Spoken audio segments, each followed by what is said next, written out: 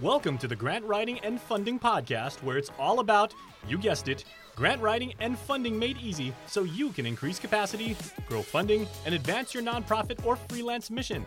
Now, let's hand it over to your host, grants expert and author Holly Rustick, so you can increase your funding and drive impact. Hello, and welcome to 2021. Woo!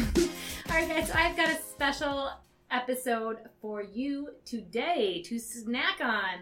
All right, so we have a bunch of different amazing snacks from 2020. So I'm doing a montage today, yes I am, of some of the best interviews and just little snapshots and portions of these interviews in 2020. So I really actually had a lot of fun going back through and listening to a lot of these and seeing, wow, so much did happen in 2020. And just some of the interviews we did even in March and May, in 2020 when the world looked very different than it does today, and just hearing how people pivoted their businesses and how they pivoted their nonprofits and seeing that those things still apply to us today and the things that we can still learn from, kind of reflecting back on 2020 now that we're not in the midst of the then. We're in the midst of today, of course, but looking at it from a different perspective.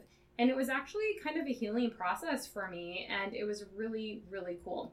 So I hope that you enjoyed this as much as I do. In today's podcast, then, you're going to hear 8 different people talk about, different snippets from the interviews that we had. Some of them were the most highest listening podcasts in 2020 as well.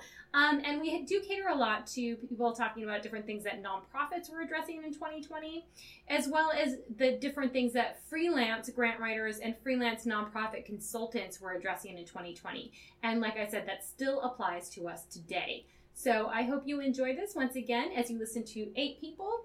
And all the 8 people that we have on today, we're starting with Jenny Hargrove. She has the Nonprofit Jenny podcast show. She is absolutely amazing. I love her so much.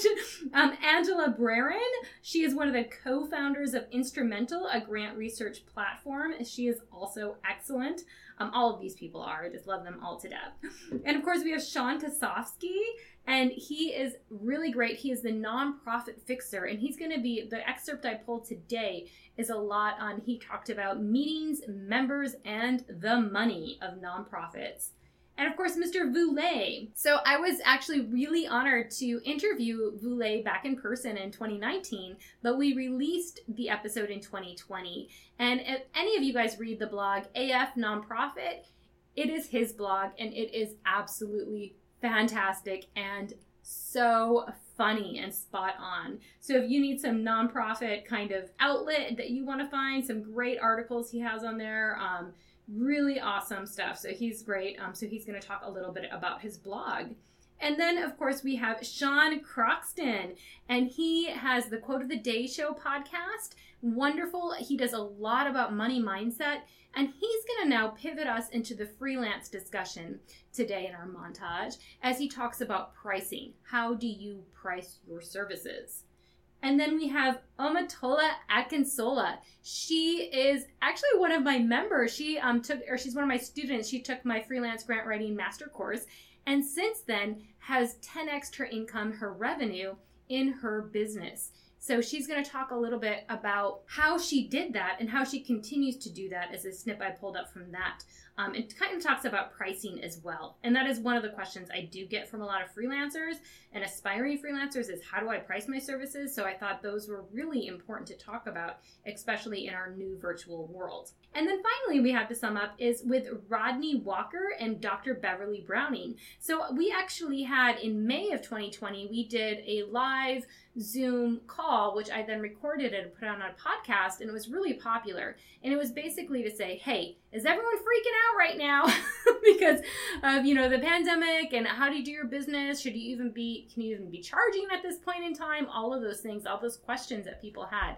So they spoke about a couple of different things that are really important to how they pivoted their businesses, and they actually still continue to pivot their business in this way today. So they're going to share about that. So once again, I just loved interviewing all these people. It was so great to go back through and to listen to these again and to pull out some of the highlighted clips to share with you as we start off our fresh journey in 2021.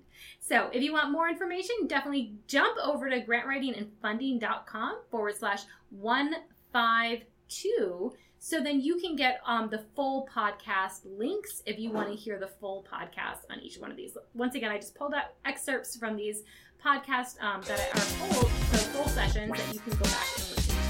All right, guys, I hope you enjoyed this podcast. Now, what about during this time? Like, this is a very unprecedented time. We're in the pandemic.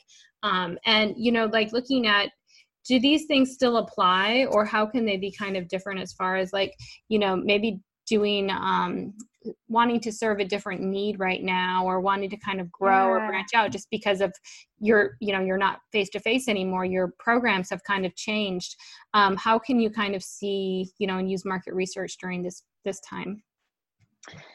Man, that's such a good question. And I think like the first thing that I really want to emphasize, which is something I emphasize all the time on my podcast, is the power of collaboration, or at the very least cooperation.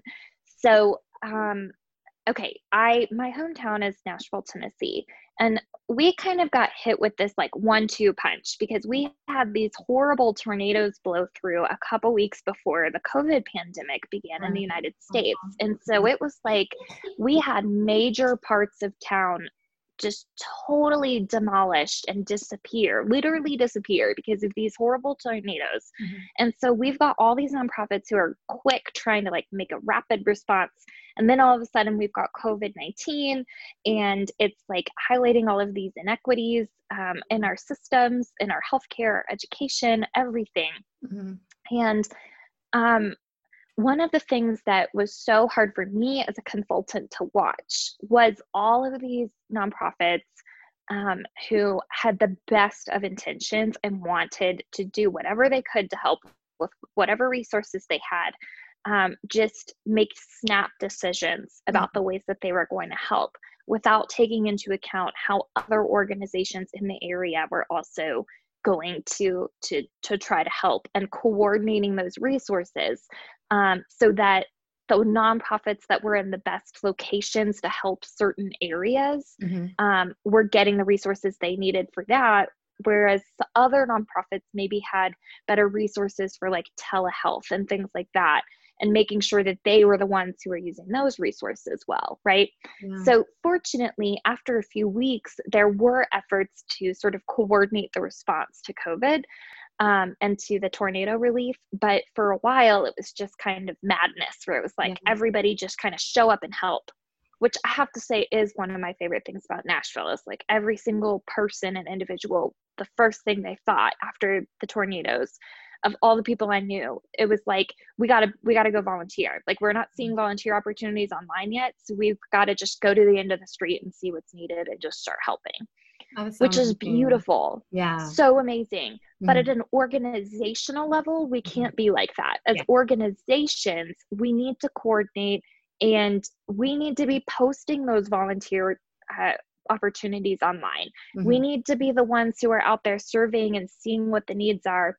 And we need to have a working knowledge of what other entities are in the area who can help us help them, you know? Yeah, that's exactly it. So my background is in writing, winning, and awarding grants. So I've been doing that for the past 14 years before starting Instrumental. Really started out with my first job out of college. I was a habitat restoration specialist at an environmental nonprofit. So I'm like a scientist, right? I'm in the field in coastal Maine, and I'm surveying habitat for salmon migration. But one of the things that often happens is when you are working at a smaller nonprofit, you might get tapped on the shoulder to write a grant. And so that was the case there. I was also writing grants for my own research straight out of college. That's how I kind of got the taste for grants, and then found myself kind of working in a variety of other nonprofits up until most recently at the Global Fund for Women in San Francisco. It was also previously called the International Museum of Women, and there, I was also working in the grant space.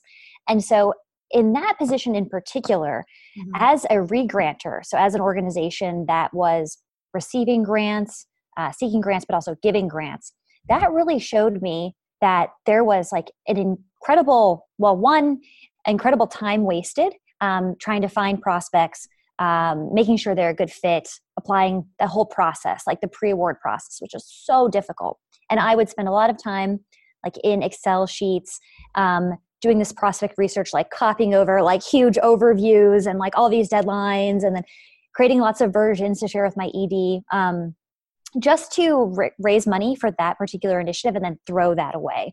And so being in that position, I really saw how there was an incredible amount of inefficiency. And I was also in San Francisco, which was really important to my story because San Francisco is like the center of technology, right? It's like Silicon Valley. And so some of my friends are engineers. And one of my friends, Gary Monglik, is an engineer, and she was at Airbnb at the time. She and I were talking about this issue, some of the troubles that I was having, the friction I was having in my work.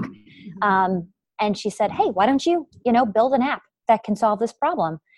So that's kind of how I started, tinkering around and building different applications that would turn into instrumental. During that time when we were having those conversations, my friend Kat, who was actually working at UC Berkeley as a fundraiser, she was like, I'm finishing up my MBA. And I really want to start a business. So if you, come across any ideas, will you consider me?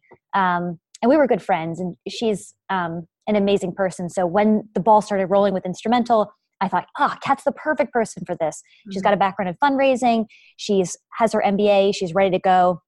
So Kat and I paired up. And then with Gary, the engineering brains behind instrumental, it was like a perfect storm. And we really set out to tackle this space and create more efficiency through leveraging software, a lot of the software that is used in other applications.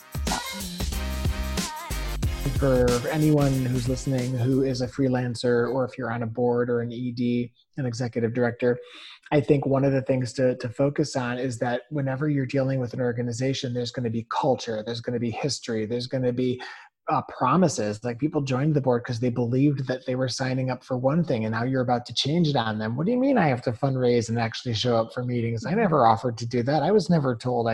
You're going to be pushed up against people you're going to have people pushing back on any kind of change, and most efforts at change fail. So in my system, I kind of break it down into something very memorable and something easy to manage, which is, we talk about the members. The members of the board is the first big part of this, which is the carbon-based human people that are actually making up the board. All boards are people. It is the members. It is who you get, and getting the right people. You have to recruit them, retain them, and then remove them. This is how boards work. So the actual members of the board, all three of these are going to begin with an M, so it's easy to remember. It's the members, it's the meetings, and it's the money.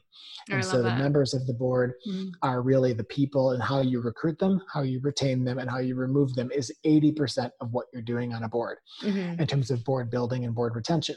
Then comes the actual meetings. And this is like what boards do best. Boards gather and they make decisions. And so when a board actually comes together and they look at the books, or they decide on the executive director's salary, or they pass a policy, boards largely work in person or in a meeting. You call the meeting to order, you talk and describe stuff, and you vote on stuff, and then you adjourn. In those meetings, if you have bad meetings, if they run on forever, if you don't have committees, if you don't delegate well, they're just going to be spinning their wheels with endless meetings, and you're going to just push everyone away. So you got to get the members right, and you got to get the meetings right. And then the final piece, which is the icing, is the money. Board members have to raise money. Overwhelmingly, unless you're a board of a private foundation who's giving away money, you need to be raising money. And all my clients, even people who are like, no, we don't really need to, we do pretty well on fundraising without our board, I'm like, it is not sustainable. It is not good to have a board that doesn't have skin in the game. So there are systems we put into place when we talk about boards that help them along this path. The biggest part is a mindset change, because board members are always like, I'm a volunteer, I'm just here to help, I shouldn't be forced to fundraise. Flipping that mindset is fundamental, because people should see fundraising as a joy, right? I want to move resources from where they live to where they can change lives. I want to get money out of this rich person's bank account and into our bank account, because if I can move wealth from where it lives to where it can change lives, I will change the world. So seeing fundraising as a joy, as something that is wonderful versus a chore, is part of the mindset change we have to give to fundraisers and board members. And then once you make the mindset shift, then you can give them tools. And in some of the work I do, we give away these amazing tools that are rooted in social science. It's a little bit of peer pressure, a little bit of road mapping, a little bit of making people write a plan, getting them to actually say, I will do these 4 things by the end of the year, and I am responsible for this. And I have my whole team of the board looking at me. There's some peer pressure there. And if I can't deliver, I will leave. Right? So you have people leave on their own accord because they know they haven't delivered on their promise. And there are tools that we use to make all of this work in a seamless way. And that's why the webinar we're going to do together is about how do you transform your board in 90 days. It really is as simple as putting these things into place and getting people to change within 90 days. Oh, I love that. And I love that you have a framework developed. I'm on a number of boards as well. And that's always the thing is expectations. And everybody isn't really, a lot of times everyone's not clear on what their expectation is as a board member. So they're not, you don't have those conversations, and some board members are like, oh, they don't show up as much, I'm pulling more weight, or you have those kind of conversations too. So I love this, like, here's like a package, and here's like a framework on how to do that. So you're not kind of like stepping on people's toes, or there's not like crazy weird things going on, like personality conflicts, kind of helps mitigate those things. So do you recommend then when boards are then elected, they come in and there's an onboarding process? Is that part of what this is? Yeah, so a lot of boards aren't elected. Like there's this old model we have of like membership-based organizations that somehow vote on their board. That's actually a small part of nonprofits. Now, usually what happens is someone just recruits you and then you're seated. Right, yeah. That's actually, so if you even had to go through an election, then you'd have to actually have a campaign and blah, blah, blah. But what happens is we grab someone and say, oh my God, I have 4 people leaving this year. They're really bad. Will you just join? All I need you to do is raise $2,500 and attend 12 meetings. That's usually as much as people get. Yeah. So what we use is something called a board agreement. And a board agreement is I call it the one tool to rule them all, because it really is the one document that can solve like 19 different problems in a nonprofit. So a board agreement is basically like a mini contract. I say to a board member, listen, I expect you to have no conflicts of interest. I expect you to do your job and do your work. And I expect you to show up and fundraise, right? In exchange, I will do some things for you. If you want access to the staff to help you with fundraising, we'll provide that. If you want insurance to protect you while you're on the board, we'll provide that. If you want transparency to see the books, we'll provide that. These agreements are all in one document. So if you have to do your thing and I have to do my thing, it's all written up and everyone signs it at the beginning of every term or the beginning of every year. And then what happens is if they're not honoring the board agreement, you should bring this up at every single board meeting. How are we all doing with our board agreement promises, like fundraising, showing up? It becomes a norm, like, oh, we're going to be talking about whether I'm actually adhering to what I signed up to do. And if I'm not doing it, I self-select. I just decide to leave. So you never have to have these difficult conversations like, hey, Jack, it's time for you to leave the board because you're not doing so. No one wants to have that conversation. They usually know it's time to go. They've broken the agreement. So it's a really fundamental different way of doing it. And the board agreement becomes a powerful tool in recruitment. Whenever you're having a conversation with someone to join the board, you show them the agreement. This is what is going to be expected of you. No surprises. You'll sign this. You'll be held accountable to this. Are you in? Right? That's usually not how boards work right now. It's usually implemented later. So it's a recruitment tool. It is a retention tool because people feel good that they're held to high standards. And then it's a removal tool. So it's the foundational piece of this. There's a lot of other things we use, but the board agreement is like the ace in the hole, right? And so we really do use that as a foundational piece with every single board. Brilliant grant professionals are out there, writing grants, which I think is great. But we have to stop and think like, why are we just copying and pasting from one thing to another? And why is so much money? As I mentioned in the keynote, like if a grant takes 10 hours and to write, and there's 100 organizations applying, that means 1,000 hours is spent. If only 10 organizations get funded, that means 900 hours are wasted. Yeah. when we could have just submit like our own master grant. And that's just excellent, has everything. And a lot of the information is already on our website. It's already on our 990. It's in our annual report that you can just download. Yeah. So why do we have to go through the rigmarole of translating things into the whims of various different funders, which is like, oh, I want my grant proposal to just be 5 pages or 1 page or whatever, when all that information. So it's okay to waste our time, the people who are doing the work, but it's not okay to waste the time of people reviewing grant application. And that just sends the message that their time is more important than our time, even though we are the ones out there making the world better by providing services and programs. Right. It makes no sense. So people ask me, well, if we just get rid of grant applications, what do we do? Yeah. Well, again, it's about foundations doing their due diligence and doing the actual work of finding which communities that need. And it's going to be communities that are most marginalized, most affected by social injustice. They're not going to be the ones to write the best grant proposals anyways. Finding that out. Or wouldn't it be great if we just all have a central grant proposal?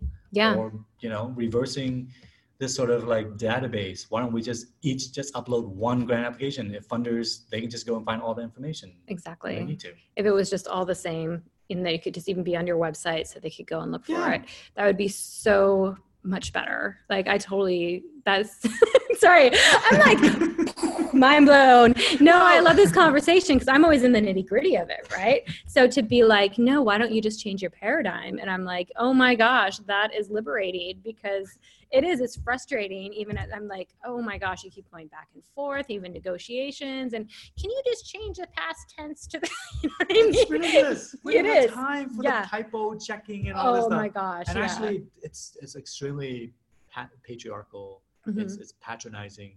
Actually had some friends who are grant writers who are like, oh, we didn't get this because we had a few typos and they said that we were not qualified or whatever. This is ridiculous. Yeah, it's like, because my grammar, does that reflect my ability to serve the homeless people or to, serve women's needs or whatever? Like, it doesn't, you know what I mean? So it's very interesting to be like, why would you marginalize off of that? Because they do. They do. And it's based on suspicion. We basically treat nonprofits the way the society treats poor people. Yeah. So it's like, we'll help you.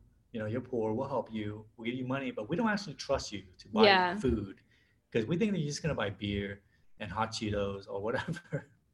And so you can't buy, and also you can only get so much support if you start like working and you go over the threshold, and we're going to pull all the support from you. It's the same. Yeah. Funders expect sustainability, but if we have more than 3 or 4 months of reserve, they're like, oh, sorry, you don't need us because you have all this reserve. You're good. Yeah, you're good. Yeah. No. And then we're like, but we need that money set aside. We need general operating funds. Like, it should just all be general operating funds. It should be. All funding should be multi-general operating funds.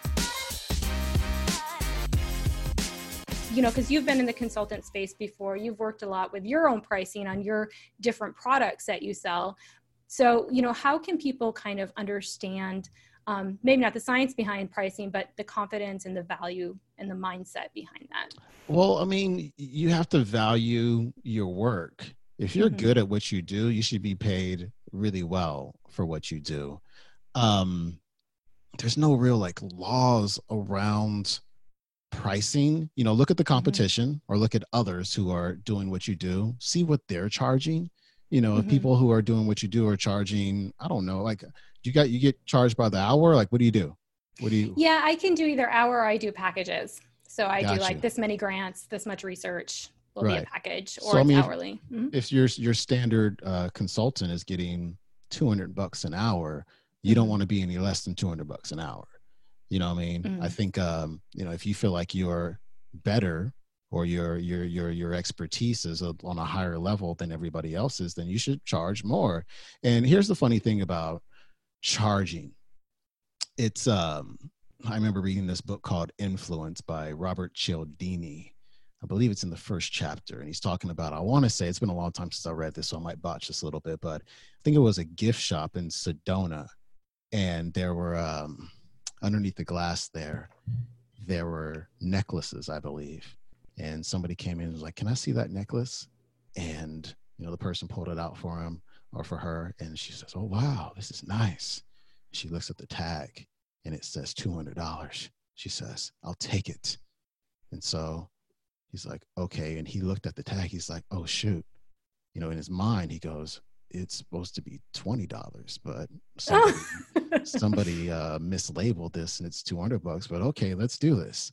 And so the shop owner added a zero to all of the other tags for this necklace, and they started flying off the shelf, you know. And so we have to, and the moral of the story there is, the more you charge, the more people value your service.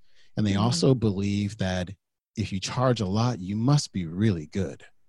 And so you're actually going to do, a lot of people think, hey, if I charge less, if I charge $100 instead of $200, then it's going to guarantee that I get more clients.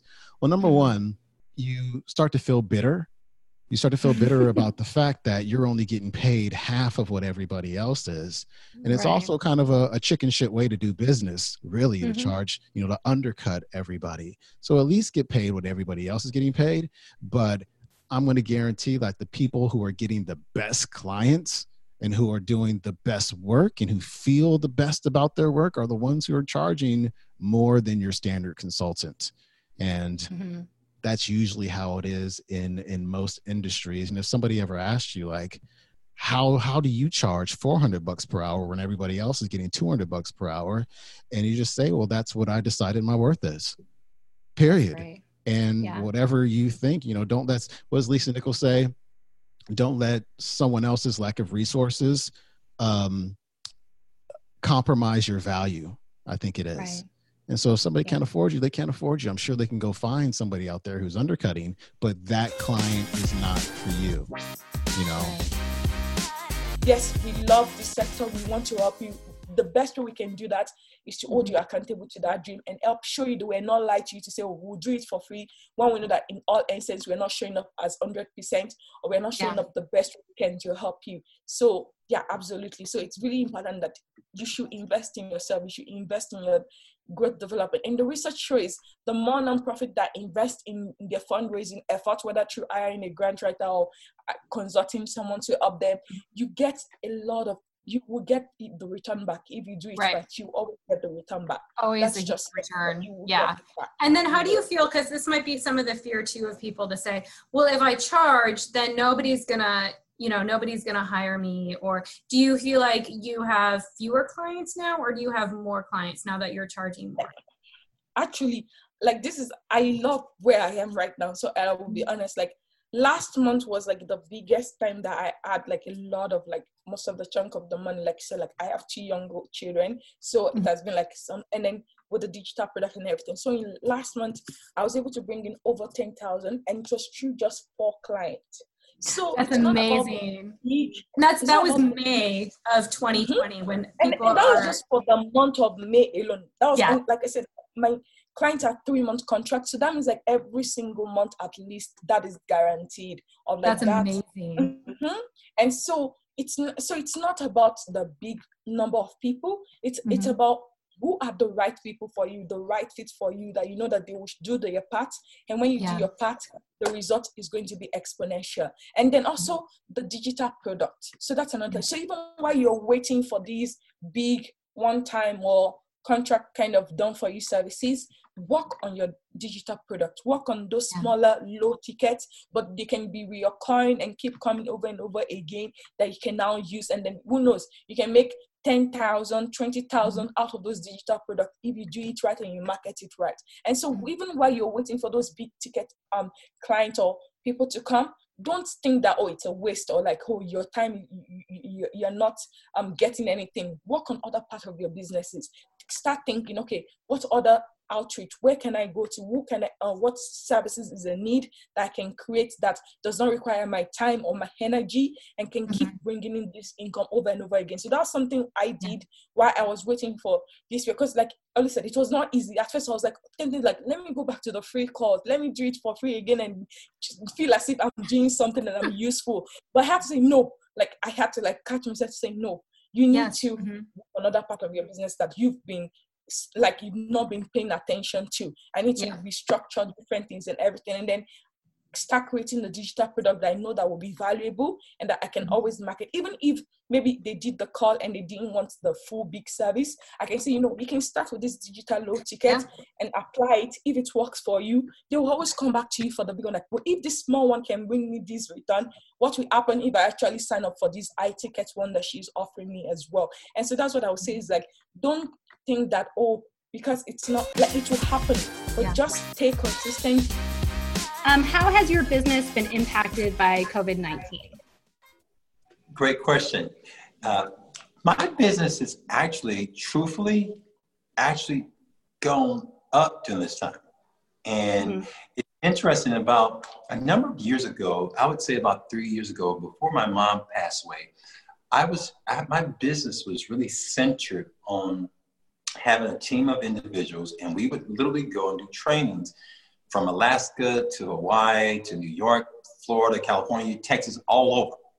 And that was the structure that I had business-wise.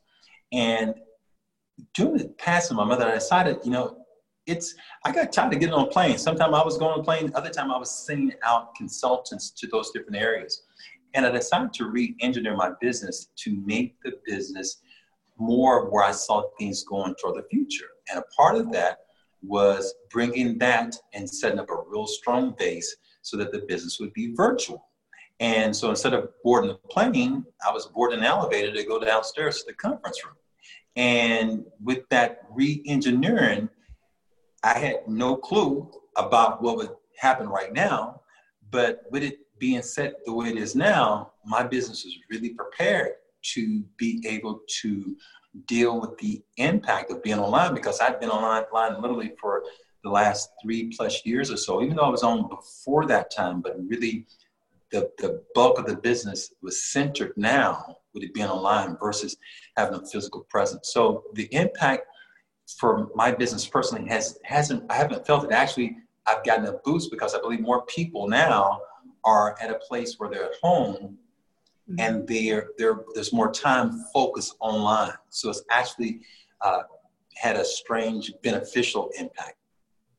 Right. Absolutely. And I've seen that as well. Just because there's a lot more grants out there right now too, there's a lot of funding getting rolled out. So people are looking, how can we find grant writers? So having an established online presence, I can imagine people are finding you now, right? So all of a sudden you'll see that spike, which is, And that's another reason too. I know I wanted a lot of you guys to come on the call today because a lot of you are new and you're saying, oh my gosh, is my business going to go under now? Actually, for freelance grant writers, I believe your businesses will be going up right now. Dr. B, did you want to lend to some of that? Yeah. Your business been impacted? I know you've been doing a lot online as well, so you could just kind of. Yeah. I was impacted actually before the pandemic. I was a subcontractor for another grant writing consultant and found out I guess this was back in beginning November, that I was going to be taking a hit of losing $3,000 a month. And so I started to plan ahead in November. At the time, I was devastated. And it's like, okay, I have to really be more strategic and, what are the necessary expenses and what are the expenses that can go. So I started preparing then. And at the time, I had no idea that we were going to be in a pandemic. So that early on, sort of, oh my goodness, what do I do? Because I need to have that revenue replaced. And obviously Thanksgiving and Christmas is not the time to bring in a client that's going to pay that amount or more every month. So by being ready, by the time the first of the year came, I just made a solid decision to change the way I do my business. And I don't want to write grant applications every week or every day. I want to be more creative. I want to think outside the box. I've always had a lot of side services that I've provided. So I just decided to throw out all my rates. And when I got a telephone call from anyone saying, we'd like to work with you, but we don't think we can afford you, I started saying on January 2nd, what can you afford? And I'll tell you what I'm able to do for that. So I'm doing some virtual board training, which is great. I don't have to leave home or, drive across Phoenix to do that. I also started in actually 3 weeks ago to write a new course, which will take me through the end of October with deferred revenues, which are good. And I've just really cut back and chilled out. I hope you enjoyed today's podcast. This was a really fun mashup for the 2020, some of the greatest on there. Once again, we heard from Jenny Hargrove of Nonprofit Jenny. We also Angela Brerin from Instrumental, Sean Croxton of The Quote of the Day Show, and also Sean Kosofsky of Mind the Gap and the Nonprofit Fixer. We also heard from Boulay of AF Nonprofit, really great blog, do check it out. And from Omatola Akinsola, and she is a freelancer, so do check out her stuff. She's amazing. And Rodney Walker from Central Grants USA, as well as Dr. Beverly Browning, the author of Grant Writing for Dummies. So great takeaway, little snippets today. If you love the podcast, please do leave a review on your podcast player. And also, if you want to check out the show notes so you can listen to the full episodes of any of these that we listened to today, check out grantwritingandfunding.com/152. All right, guys, I will see you next week. Bye-bye.